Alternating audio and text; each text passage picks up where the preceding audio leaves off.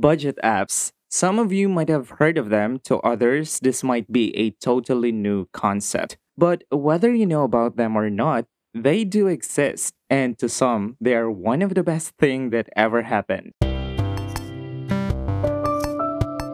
In the turn of the 21st century, when smartphones started to dominate our daily lives, almost everything that we do has been dependent on these tiny computers that are always with us all the time. We had been dependent on these gadgets on everything that we do, from monitoring our steps, checking emails on the go, checking social media, capturing photos, ordering food, and many other daily functions.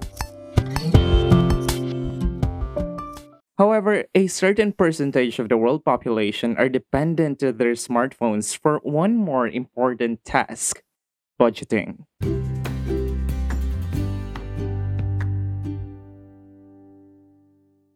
According to a study done by Bankrate, a website that helps consumers compare products and financial rates, 34% of 18 to 34-year-olds have at least one budgeting app on their mobile device. There are a lot of budget apps out there. There are some that offer their services for free in exchange of the information that you will provide through analyzing your spending habits. There are some that offers the service in a monthly subscription basis. Forbes.com explains how budgeting apps work, saying that every budgeting app is different, but they mostly work along the same lines to help you manage your money. These apps can sync with your bank and credit card accounts to help you keep track of spending and manage your financial life virtually anywhere.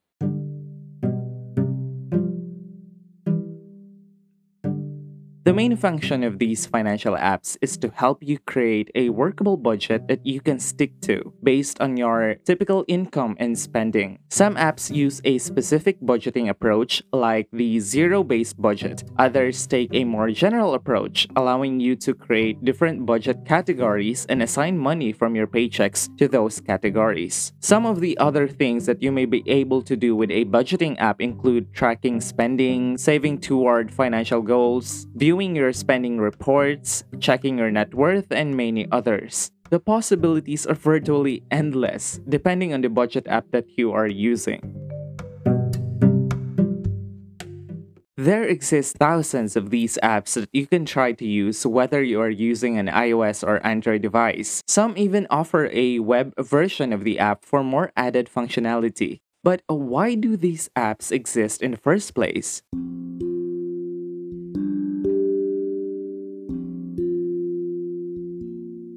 Before smartphones, people tracked their budgets in the old-fashioned way, and I mean through the use of paper and pen. When the computer arrived and spreadsheets with it, budgeting for some enthusiasts also evolved into using these powerful softwares. By using spreadsheets, people can now automatically compute the total expenses that they spent for a certain period. Spreadsheets also provided more insights into the budgets and spending habits of each individual.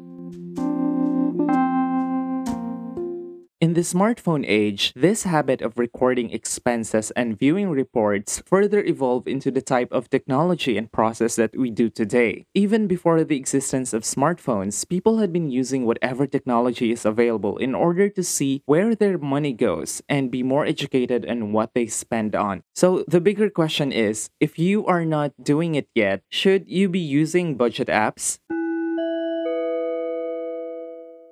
The short answer is it really depends for each person. According to an article from CNBC, having an app to create a budget and track purchases seems like a good idea. But experts say simply downloading and having constant access to an app won't necessarily result in better money management or increased savings.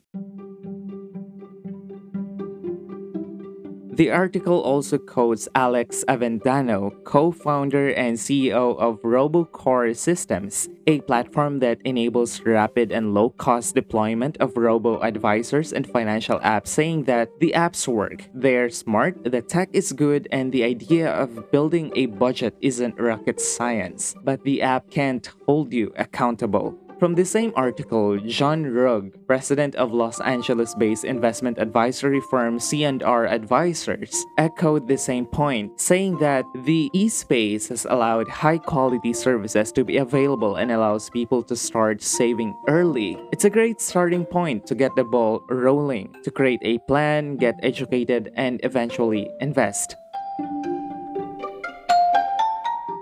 On the other hand, an article from PolicyGenius.com states that budgeting apps are a great solution for managing your money. With many of the apps on the market, you can categorize your spending, see your budget in real time, and also take pictures of your receipts for easy entry. Since we are all somewhat addicted to our smartphones, with an app, there isn't any excuse for not keeping up with your budget because it's literally in your pocket all day long.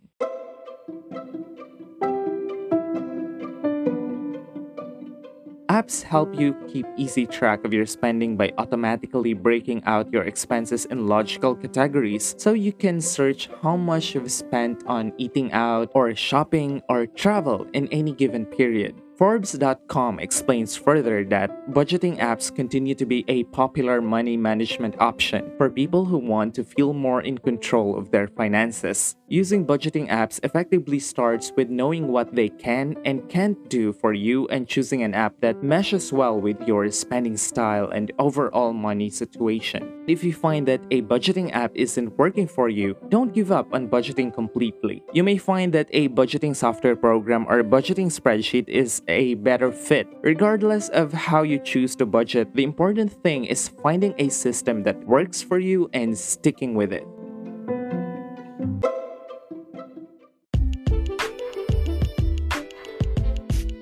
The bottom line, budgeting has been around for decades. It had evolved into an advanced form of software that many of us are using today. These apps can provide you with a comprehensive information about your spending habit. But what really matters is what you do with this information. It is one thing to see that you spent a certain amount for dining out in the past month, and it's another to do something about it in the future, based on the information that you already have. Should you make adjustments on your spending, or should you just leave the information sitting around and do nothing?